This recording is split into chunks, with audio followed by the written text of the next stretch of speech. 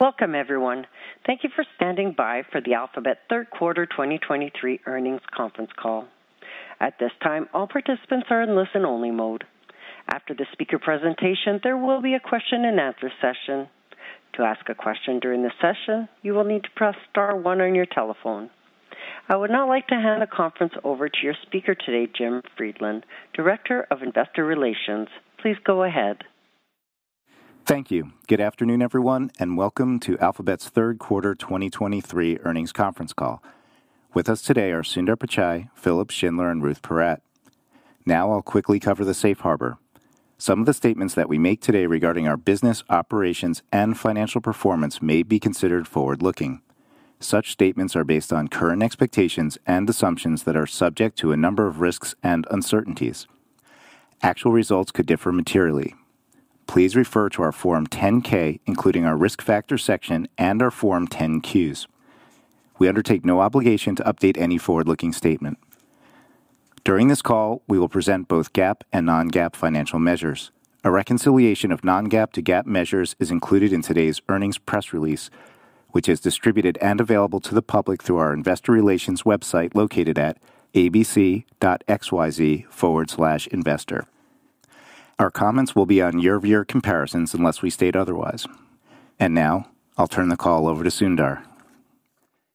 Thank you, Jim, and hello, everyone. I'm pleased with our business results this quarter, which demonstrate strong growth in search and YouTube and momentum in cloud. Google turned 25 in September, which offered an opportunity to reflect on our progress over the last quarter century and to look ahead to the opportunities enabled by AI we are so excited and confident about. Our product momentum continued this quarter, as you saw with Cloud Next, Made on YouTube, and Made by Google. It's all part of our focus on making AI more helpful for everyone, and we are making good progress across the 4 areas that we shared last quarter. First, improving knowledge and learning. This includes our work with the Search Generative Experience, which is our experiment to bring generative AI capabilities into search. We have learned a lot from people trying it, and we have added new capabilities like incorporating videos and images into responses and generating imagery. We have also made it easier to understand and debug generated code. Direct user feedback has been positive, with strong growth in adoption. In August, we opened up availability to India and Japan, with more countries and languages to come. As we add features and expand into new markets, we are engaging with the broader ecosystem and will continue to prioritize approaches that add value for our users, send valuable traffic to publishers, and support a healthy open internet. With generative AI applied to search, we can serve a wider range of information needs and answer new types of questions, including those that benefit from multiple perspectives. We are surfacing more links with SGE and linking to a wider range of sources on the results page, creating new opportunities for content to be discovered. Of course, ads will continue to play an important role in this new search experience. People are finding ads helpful here, as they provide useful options to take action and connect with businesses. We'll experiment with new formats native to SGE that use generative AI to create relevant, high-quality ads customized to every step of the search journey. The second area we are focused on is boosting creativity and productivity. Bard is particularly helpful here. It's a direct interface to a conversational LLM, and we think of it as an early experiment and complementary experience to Google Search. Bard can now integrate with Google Apps and Services, showing relevant information from Workspace, Maps, YouTube, and Google Flights and Hotels. We've also improved the Google It feature. It provides other sources to help people evaluate Bard's responses and explore information across the web. Earlier this month, we announced Assistant with Bard, a personal assistant powered by generative AI. It combines Bard's generative and reasoning capabilities with Assistant's personalized help. You can interact with it through text, voice, or images, and in the coming months, you'll be able to opt in on Android and iOS mobile devices. Our collaborative tools in Workspace and YouTube are also part of how we boost creativity and productivity, and they are seeing great initial traction. Third, we are enabling developers, businesses, and other organizations to build their own transformative products and services. For example, thousands of customers and partners are already using Google Cloud to capture the potential of AI, and we'll share more there in a minute. And fourth, we are building and deploying AI responsibly so that everyone can benefit. One area we are focused on is making sure people can more easily identify when they are encountering AI-generated content online. Using new technology powered by Google DeepMind SynthID, images generated by Vertex AI can be watermarked in a way that is invisible to the human eye without reducing the image quality. Underlying all this work is the foundational research done by our teams at Google DeepMind and Google Research. We are excited to roll out more of what they've been working on soon. As we expand access to our new AI services, we continue to make meaningful investments in support of our AI efforts. We remain committed to durably re-engineering our cost base in order to help create capacity for these investments in support of long-term, sustainable financial value. Across Alphabet, teams are looking at ways to operate as effectively as possible, focused on their biggest priorities. Turning next to YouTube, which saw solid momentum in both its ads and subscription businesses in Q3. NFL Sunday Ticket is now live and receiving excellent reviews. Fans love our multi-view feature, which can live stream up to 4 games on a single screen. We have heard positive feedback from our partners at the NFL about the new features and live stream reliability. This is a clear example of our ability to execute big partnerships with excellence and at scale. I'm really pleased with the growth and engagement on YouTube Shorts. We continue to work on closing the monetization gap here. Shorts now average over 70 billion daily views and are watched by over 2 billion signed-in users every month. At Made on YouTube in September, we announced new tools that make it easier to create engaging content. Dream Screen is an experimental feature that allows creators to add AI-generated video or image backgrounds to Shorts. And YouTube Create is a new mobile app with a suite of production tools for editing shorts, longer videos, or both. Next, Google Cloud. We see continued growth with Q3 revenue of $8.4 billion, up 22%. Today, more than 60% of the world's 1,000 largest companies are Google Cloud customers. At Cloud Next, we showcased amazing innovations across our entire portfolio of infrastructure, data and AI, workspace collaboration, and cybersecurity solutions. We offer advanced AI-optimized infrastructure to train and serve models at scale. And today, more than half of all funded generative AI startups are Google Cloud customers. This includes AI 21 Labs, Contextual, Elemental Cognition, Rider, and more. We continue to provide the widest choice of accelerator options. Our A3 VMs, powered by NVIDIA's H100 GPU, are generally available, and we are winning customers with Cloud TPU v5e, our most cost-efficient and versatile accelerator to date. On top of our infrastructure, our Vertex AI platform helps customers build, deploy, and scale AI-powered applications. We offer more than 100 models, including popular, third-party, and open-source models, as well as tools to quickly build search and conversation use cases. From Q2 to Q3, the number of active generative AI projects on Vertex AI grew by 7x, including Highmark Health, which is creating more personalized member materials. Duet AI was created using Google's leading large foundation models and is specially trained to help users to be more productive on Google Cloud. We continue expanding its capabilities and integrating it across a wide range of cloud products and services.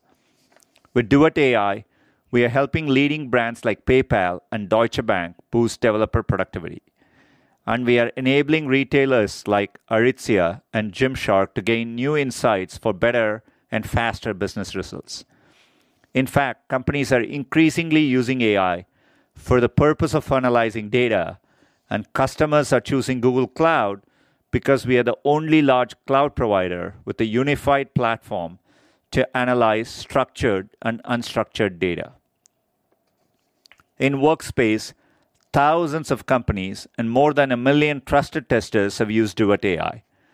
They are writing and refining content in Gmail and Docs, creating original images from text within slides, organizing data in sheets, and more. These innovations enable us to provide new services and grow our base of 10 million paying customers, including enterprises like Grupo Boticário, Unilever, and Warner Music. We also integrated Duet AI across our cybersecurity portfolio to differentiate in the marketplace, providing generative AI-powered assistance in Mandiant threat intelligence, Chronicle security operations, and Security Command Center. This reduces the time security teams spend writing, running, and refining searches by 7 times.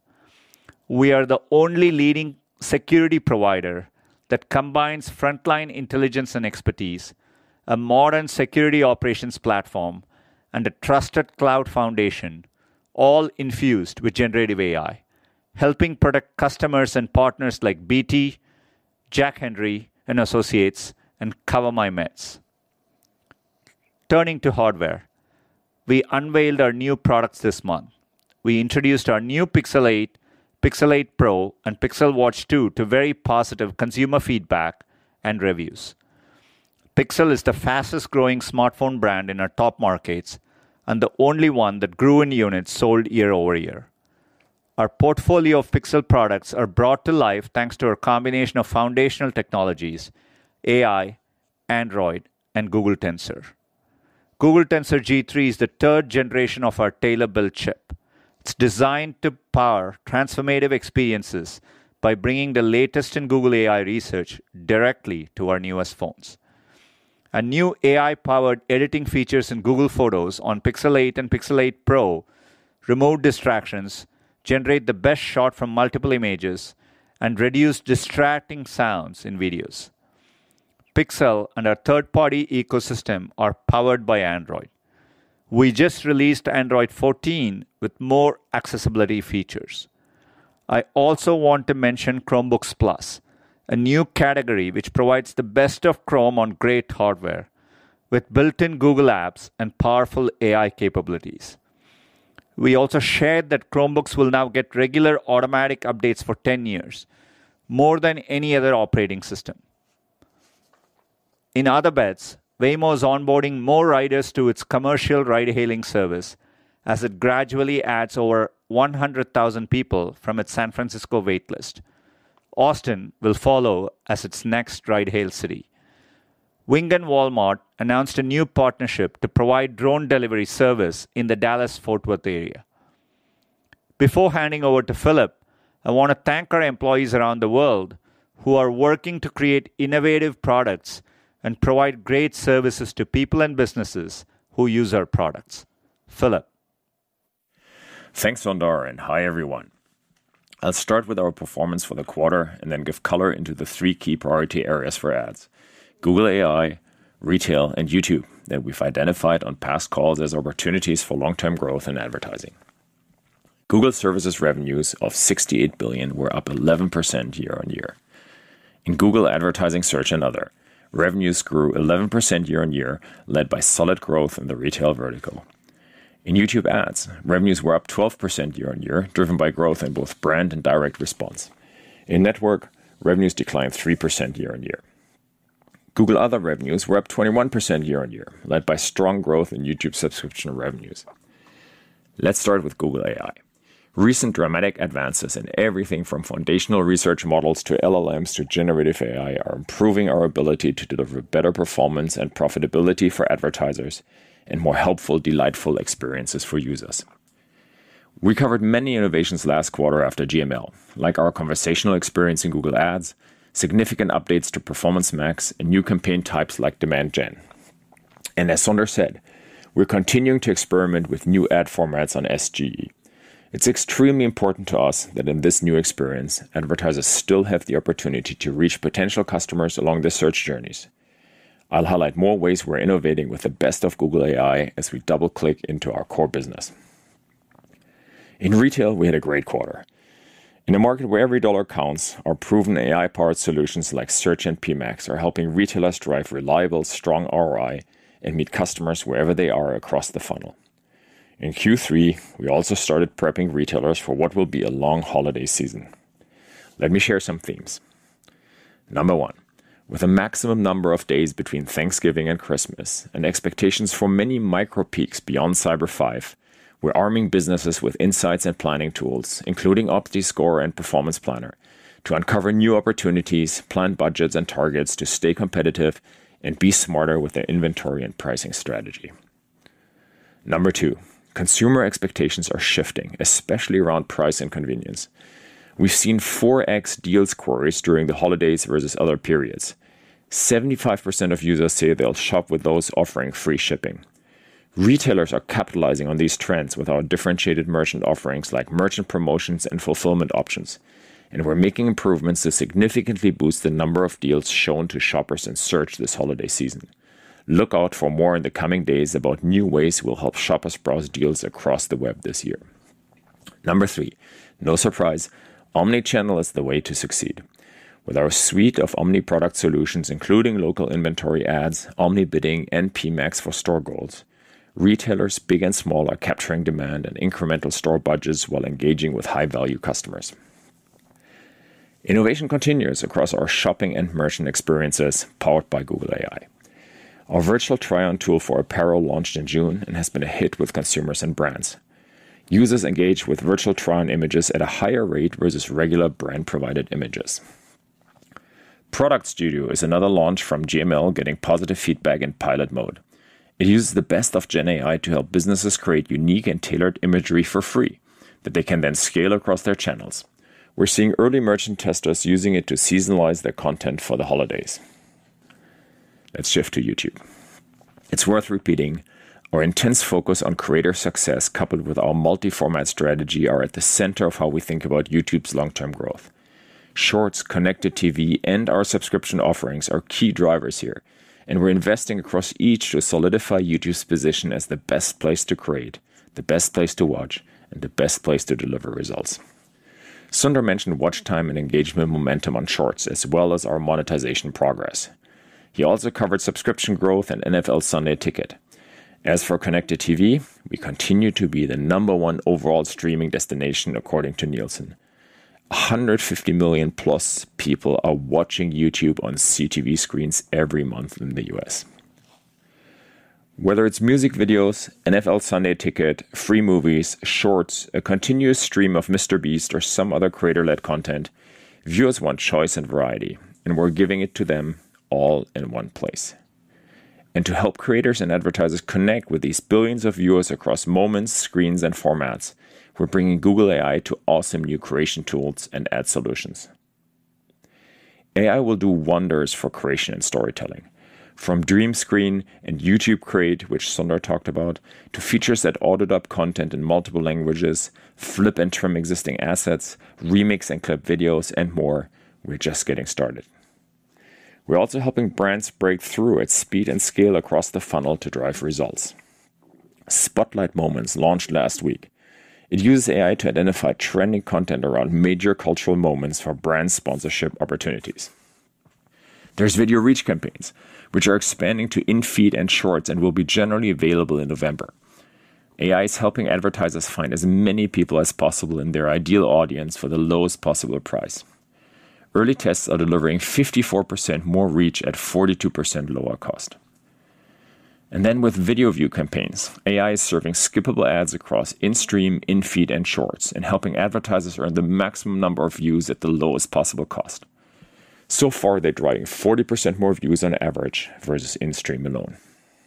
Then for YouTube and other feed-based services, there's our new demand gen campaign, which launched in April, rolled out worldwide last week, and was designed for the needs of today's social marketers to engage people as they stream, scroll, and connect. It combines video and image ads in one campaign with access to 3 billion users across YouTube and Google, and the ability to optimize and measure across the funnel using Google AI. Demand gen is already driving success for brands like Samsung and Toyota. Before I wrap, one quick highlight on our close collaboration and commitment to our most important ecosystems and partners. In July, we launched Google News Showcase in the US, our curated online news experience and licensing program with more than 150 news publications, 90% of which are local or regional. Globally, over 2,500 news publications have signed on to News Showcase, and the product is live in 23 countries today. Our commitment to open access to news and information remains strong. With that, I'll end with a thank you to our customers and partners around the world for their continued trust and collaboration, and our Googlers everywhere for their incredible hard work and dedication. Ruth, over to you. Thank you, Philip. We are very pleased with our financial results for the third quarter, driven by meaningful growth in search in YouTube and momentum in cloud. My comments will be on year-over-year comparisons for the third quarter unless I state otherwise. I will start with results at the Alphabet level, followed by segment results, and conclude with our outlook. For the third quarter, our consolidated revenues were $76.7 billion, up 11% in both reported and constant currency. Search remained the largest contributor to revenue growth. In terms of expenses, total cost of revenues was $33.2 billion, up 7%, primarily reflecting other cost of revenues of $20.6 billion, which was up 6%. Growth here was primarily driven by content acquisition costs, mainly for YouTube subscription offerings.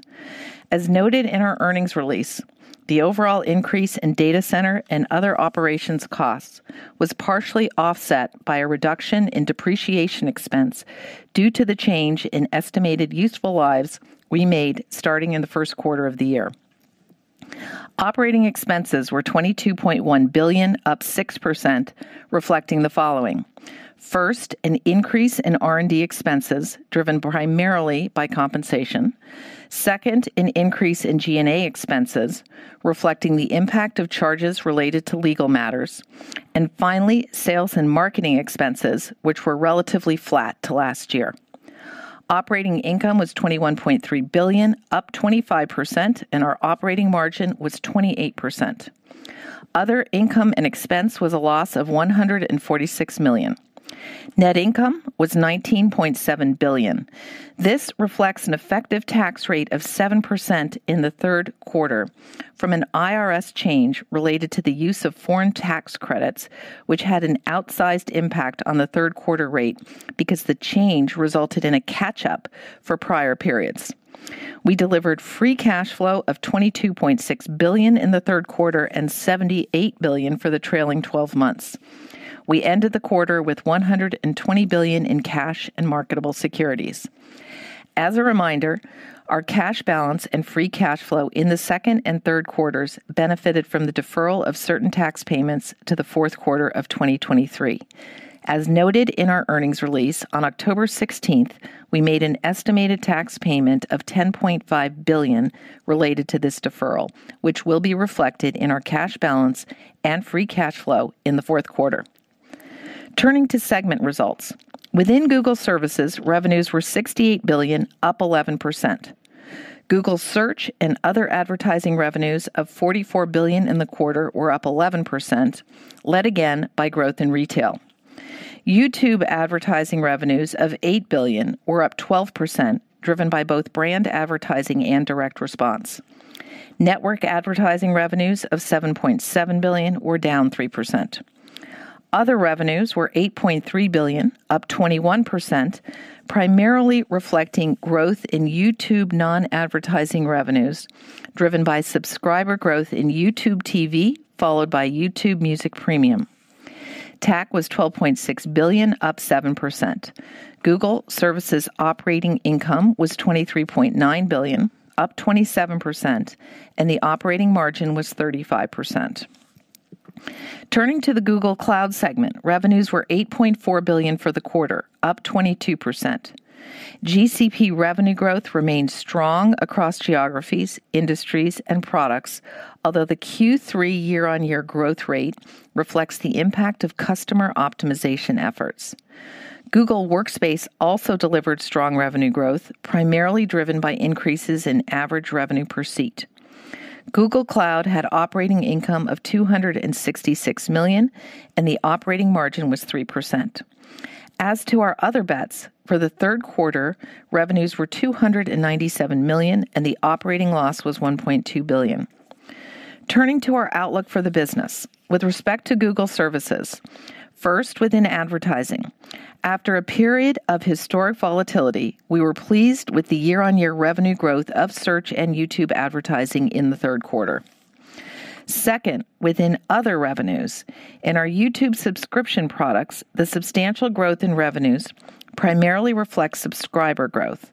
Looking ahead, a full quarter of NFL Sunday Ticket revenues, as well as associated content acquisition costs, will be reflected in Q4 results, compared to only a few weeks in the third quarter.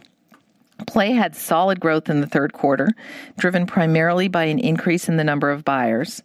With respect to hardware, there is a headwind to revenues in the fourth quarter, reflecting efforts to optimize the portfolio with tighter targeting of our go-to-market investments, as well as the ongoing impact from the difference in launch timing for the Pixel 6a and 7a that we mentioned last quarter. Turning to Google Cloud, we are pleased with the ongoing customer engagement with GCP and Workspace and the potential benefit of our AI solutions, including infrastructure and services such as Vertex AI and Duet. We continue to invest aggressively given the significant potential we see, while remaining focused on profitable growth. In terms of expenses and profitability, we're pleased with our operating performance. As we have repeatedly stressed, we remain focused on durably re-engineering our cost base to create investment capacity to support our growth priorities, most important of which is with AI. We have a number of work streams in place. First, we are maintaining a slower pace of headcount growth, reflecting product prioritization and reallocation of talent to support our most important growth opportunities. Second, we remain focused on optimizing our real estate footprint, including how and where we work, to reduce our expense growth. As you can see from our earnings release, we incurred $207 million in accelerated rent and depreciation in the third quarter related to these actions. Third, we have engineering work streams underway to improve productivity across Alphabet. Given the magnitude of investment in our technical infrastructure, we have a superb team focused on efficiency of our operations there. We are also making progress in streamlining operations across Alphabet through the use of AI. Finally, there are ongoing work streams that are improving the efficiency of our spend with suppliers and vendors through our central procurement organization. And to be clear, across the portfolio of other bet companies, we have also been working to identify opportunities to create sharper focus and to operate more efficiently and effectively. With respect to sequential quarter-on-quarter trends, 2 further points. First, cost of sales in the fourth quarter will reflect both higher hardware costs given Pixel family launches, as well as increased CAC for YouTube, as previously noted. Second, as usual, we expect sales and marketing expenses to be more heavily weighted to the end of the year, in part to support product launches and the holiday season. Finally, our reported CapEx in Q3 was $8 billion, driven overwhelmingly by investment in our technical infrastructure, with the largest component for servers, followed by data centers, reflecting a meaningful increase in our investments in AI compute. The growth in reported cash CapEx in Q3 is somewhat muted due to the timing of supplier payments, which can cause variability from quarter to quarter.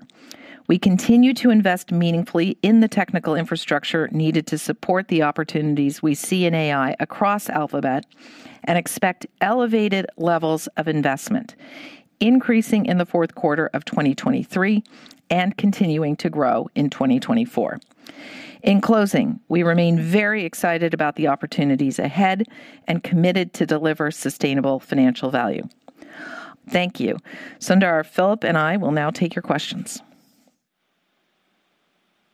Thank you. As a reminder, to ask a question, you will need to press star one on your telephone. To prevent any background noise, we ask that you please mute your line once your question has been asked.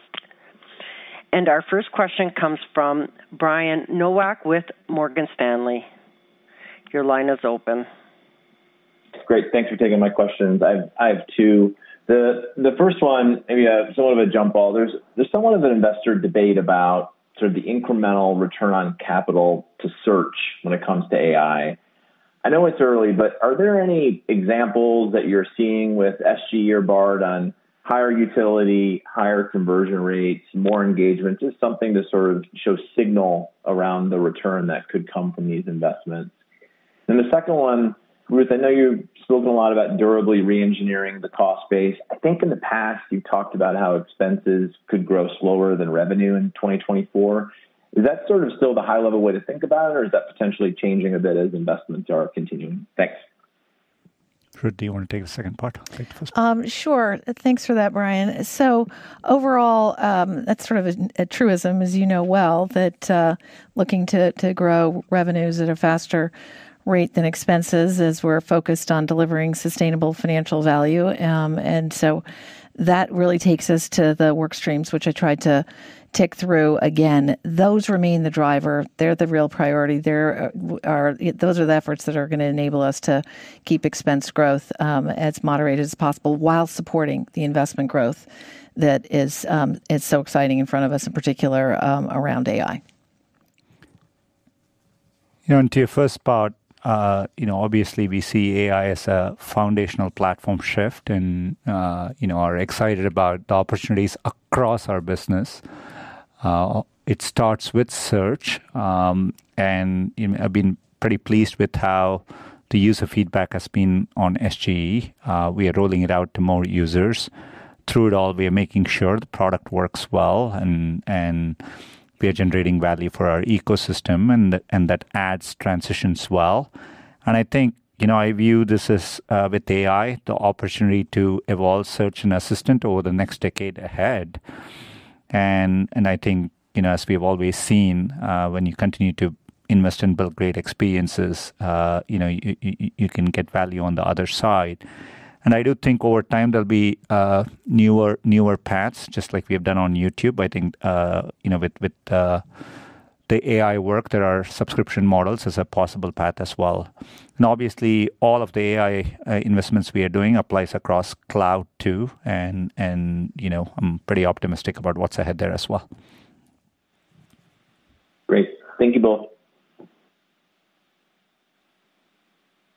Your next question comes from Doug Anmuth with J.P. Morgan. Your line is open. Thanks for taking the questions. One for Sundar and one for Ruth. Sundar, you talked a lot about AI and was hoping you could talk more about Gemini and how it will differentiate from other models, some of the multimodal capabilities, and what new experiences or agents do you think it could unlock, and how we should think about timing. And then also just on cloud, hoping you can talk about some of the factors there on the decel in cloud and just what you're seeing in terms of optimizations, and is there any sign of new workload deployments taking place? Thanks. Thanks. Good questions on Gemini. Obviously, it's effort from our combined Google DeepMind team. I'm very excited at the progress there. And as we're working through getting the model ready, to me, more importantly, we are just really laying the foundation of what I think of as the next generation series of models we'll be launching throughout 2024.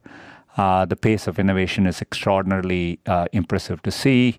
We are creating it from the ground up to be multimodal, highly efficient at tool and API integrations, and more importantly, laying the platform to enable future innovations as well.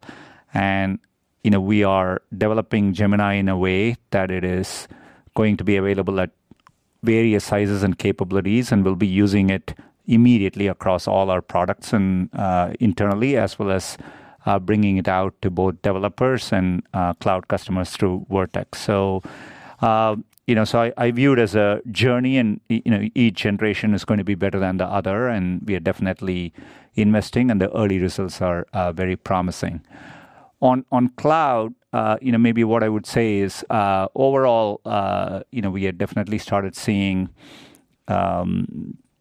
customers looking to optimize spend. We leaned into it to help customers, given some of the challenges they were facing, and so that was a factor. But we are definitely seeing a lot of interest in AI. There are many projects underway now. Just on Vertex alone, the number of projects grew over 7x, and so we see signs of stabilization, and I'm optimistic about what's ahead. Thank you, Sundar. Your next question comes from Eric Sheridan with Goldman Sachs. Your line is now open. Thank you, sir, very much for taking the questions, too, if I could.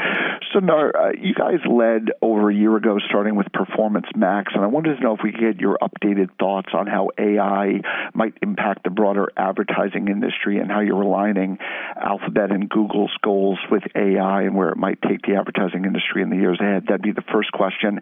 And then about a year ago, Philip and Ruth started talking about some of the brand advertising headwinds that YouTube was facing. As we start to lap those headwinds, how should we be thinking about a broad recovery in brand advertising versus elements of still headwinds that are being faced in the broader ad space, specifically with YouTube? Thank you. So maybe I take the first one. We're very pleased with how Performance Max is performing.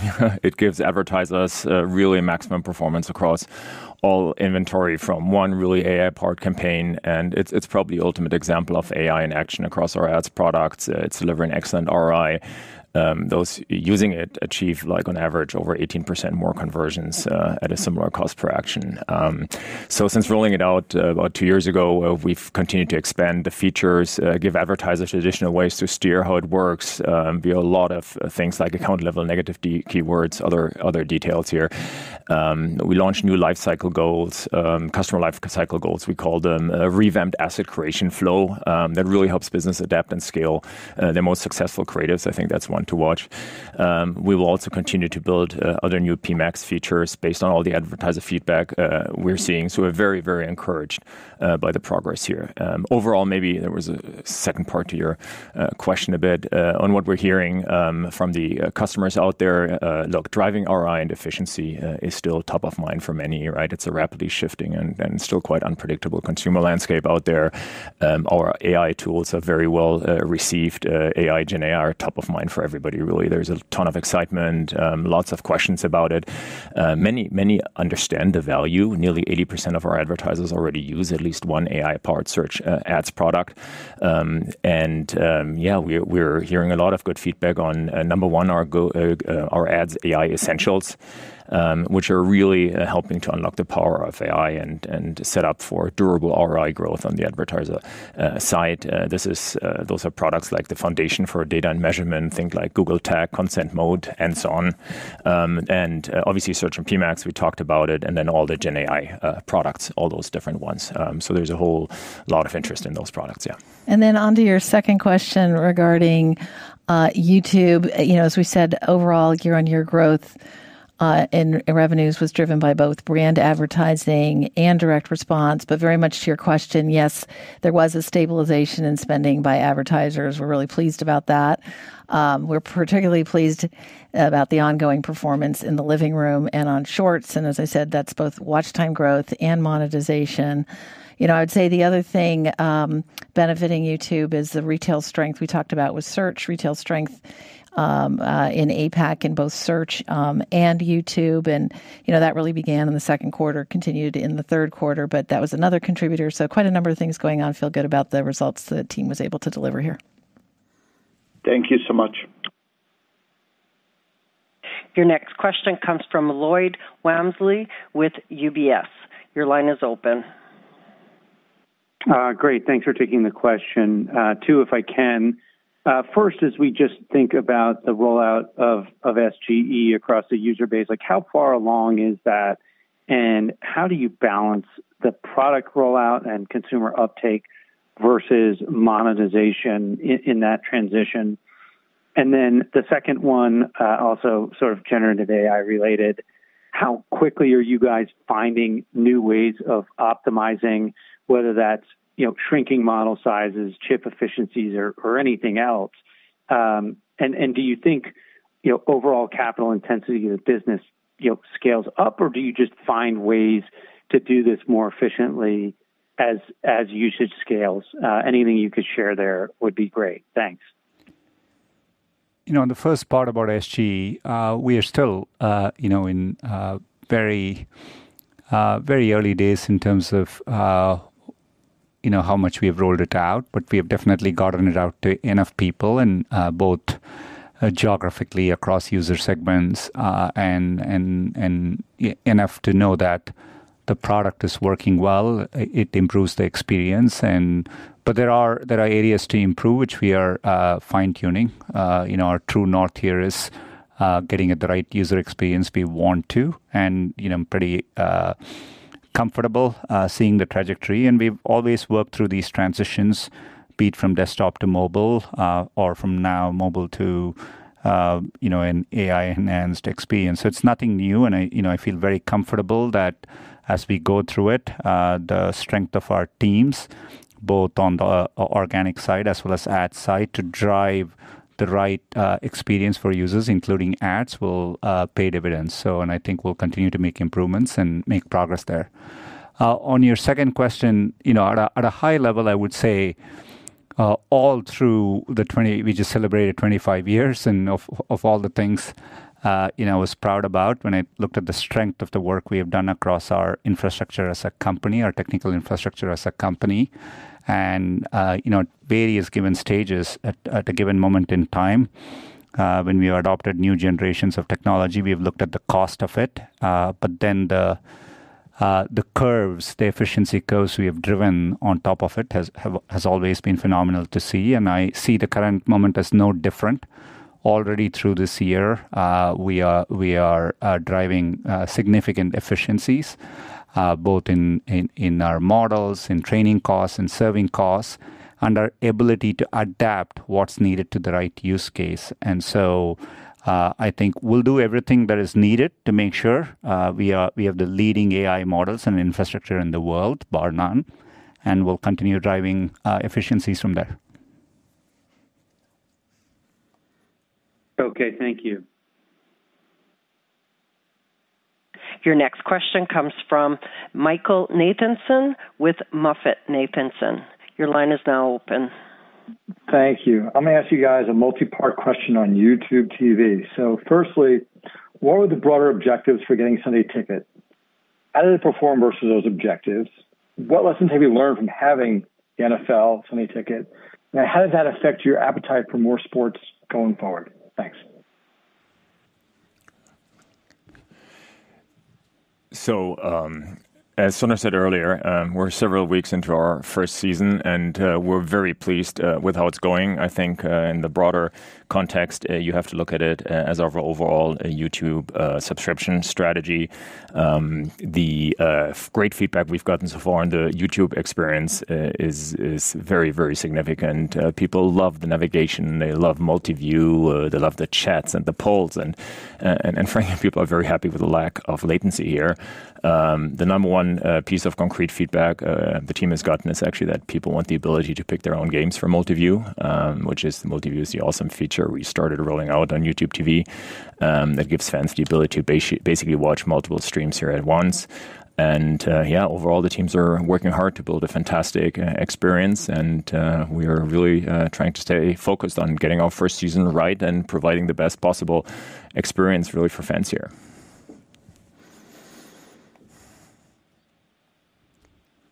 Thank you. Your next question comes from Justin Post with Bank of America. Your line is now open. Great. Thanks. A couple questions on Q4.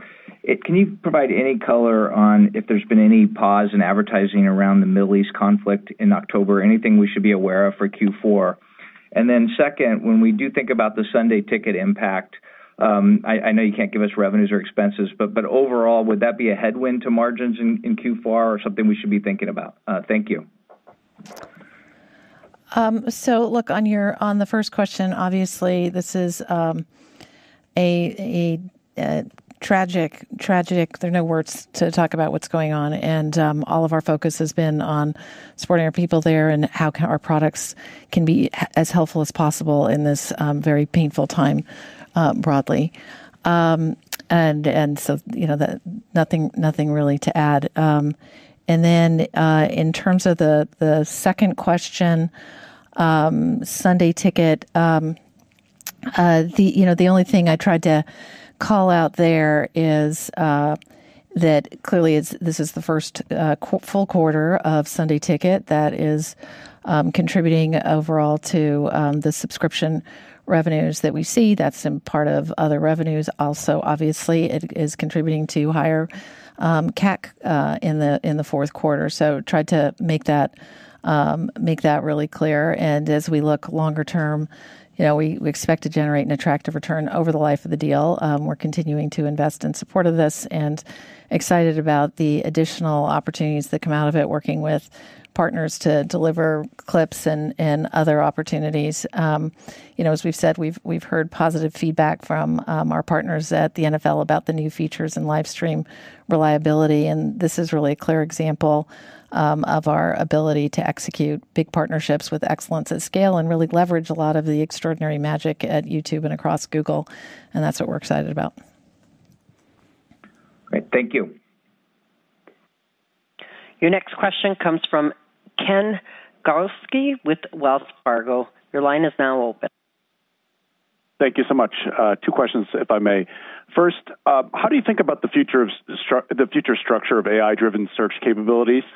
Will activity remain centralized in a search bar, or will it be decentralized and present in many different applications, including on third-party applications? You alluded to Bard being integrated into multiple Google experiences early in the call.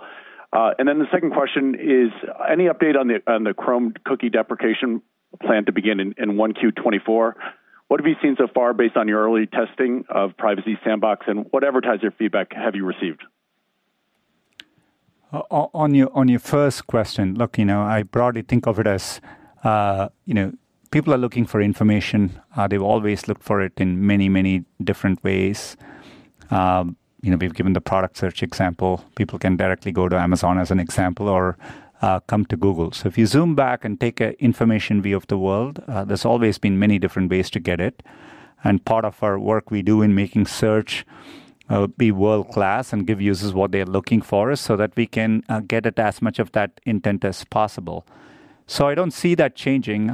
With mobile, there were more ways people could get information, but we worked hard to make search work better in the mobile world. And similarly, I view with AI, there'll be many ways people will get information, but it also offers us an opportunity in search and in Assistant to take it to the next level and answer use cases which we couldn't have done before, and expand the diverse set of needs where we are a source. So that's how I see the opportunity ahead. And to the second part of your question, yes, Chrome still plans to begin phasing out third-party cookies in the second half of 24. In the last several months, Chrome has really made significant progress on the Privacy Sandbox with APIs for developer testing, and they're now generally available in Chrome. Our ads team is testing these APIs, and as we shared back in April, the preliminary results of our interspaced ads testing showed that a combination of what we call privacy-preserving signals and AI optimization actually provides positive results for businesses preparing for a cookieless future. We also recently announced that in Q1 of 24, we plan to deprecate third-party cookies for 1% of Chrome users, and this will support developers, obviously, in conducting their real-world experiments to assess the readiness and effectiveness of their products in this without third-party cookies. And we're overall encouraged by the ecosystem engagement on Privacy Sandbox. We'll continue to work with the industry and regulators and how these technologies can support the transition to, frankly, a more private web. Thank you. And our last question comes from Mark Mahaney with Evercore. Your line is now open. Thank you. Two questions, please. Ruth, you talked about these elevated levels of investments in Q4 and in 24. I'm sorry, were you referring to just CapEx or CapEx and total expenses? And then on the comments around stabilization in cloud, is this something that you just started to see in the September quarter, or had you seen that starting earlier in the year? And if you just started seeing in the September quarter, would you have any thoughts on why you would have seen it, why Google Cloud would have seen it maybe later than some of the other hyperscalers? Thank you. So I think what you're referring to is my CapEx comment. I was trying to make the point that we are committed to meaningfully investing in CapEx, given all the opportunities we see. We do continue to expect elevated levels of investment in our technical infrastructure. It will be increasing in the fourth quarter, and talked about some of the difference in timing, muted timing in the third quarter due to the timing of supplier payments. And then tried to make it clear that we will continue to grow CapEx in 2024, or more specifically to your question, 2024 aggregate CapEx will be above the full year 2023. So that was the main one. And then, as it relates to cloud, as Sundar said, what we're really excited about is the revenue growth does reflect healthy customer adoption across the portfolio, and that's infrastructure, data analytics, it's security, and so where I can't comment on others, but we feel good about where we're sitting here and looking forward, and we'll let you do the forecasting. GCP growth in the third quarter was above the growth rate for cloud overall, and we feel really good about the work that they're doing there. And then, of course, in addition to that is all of the contribution from Google Workspace. Thank you. Thank you. And that concludes our question and answer session for today. I'd like to turn the conference back over to Jim Friedland for any further remarks.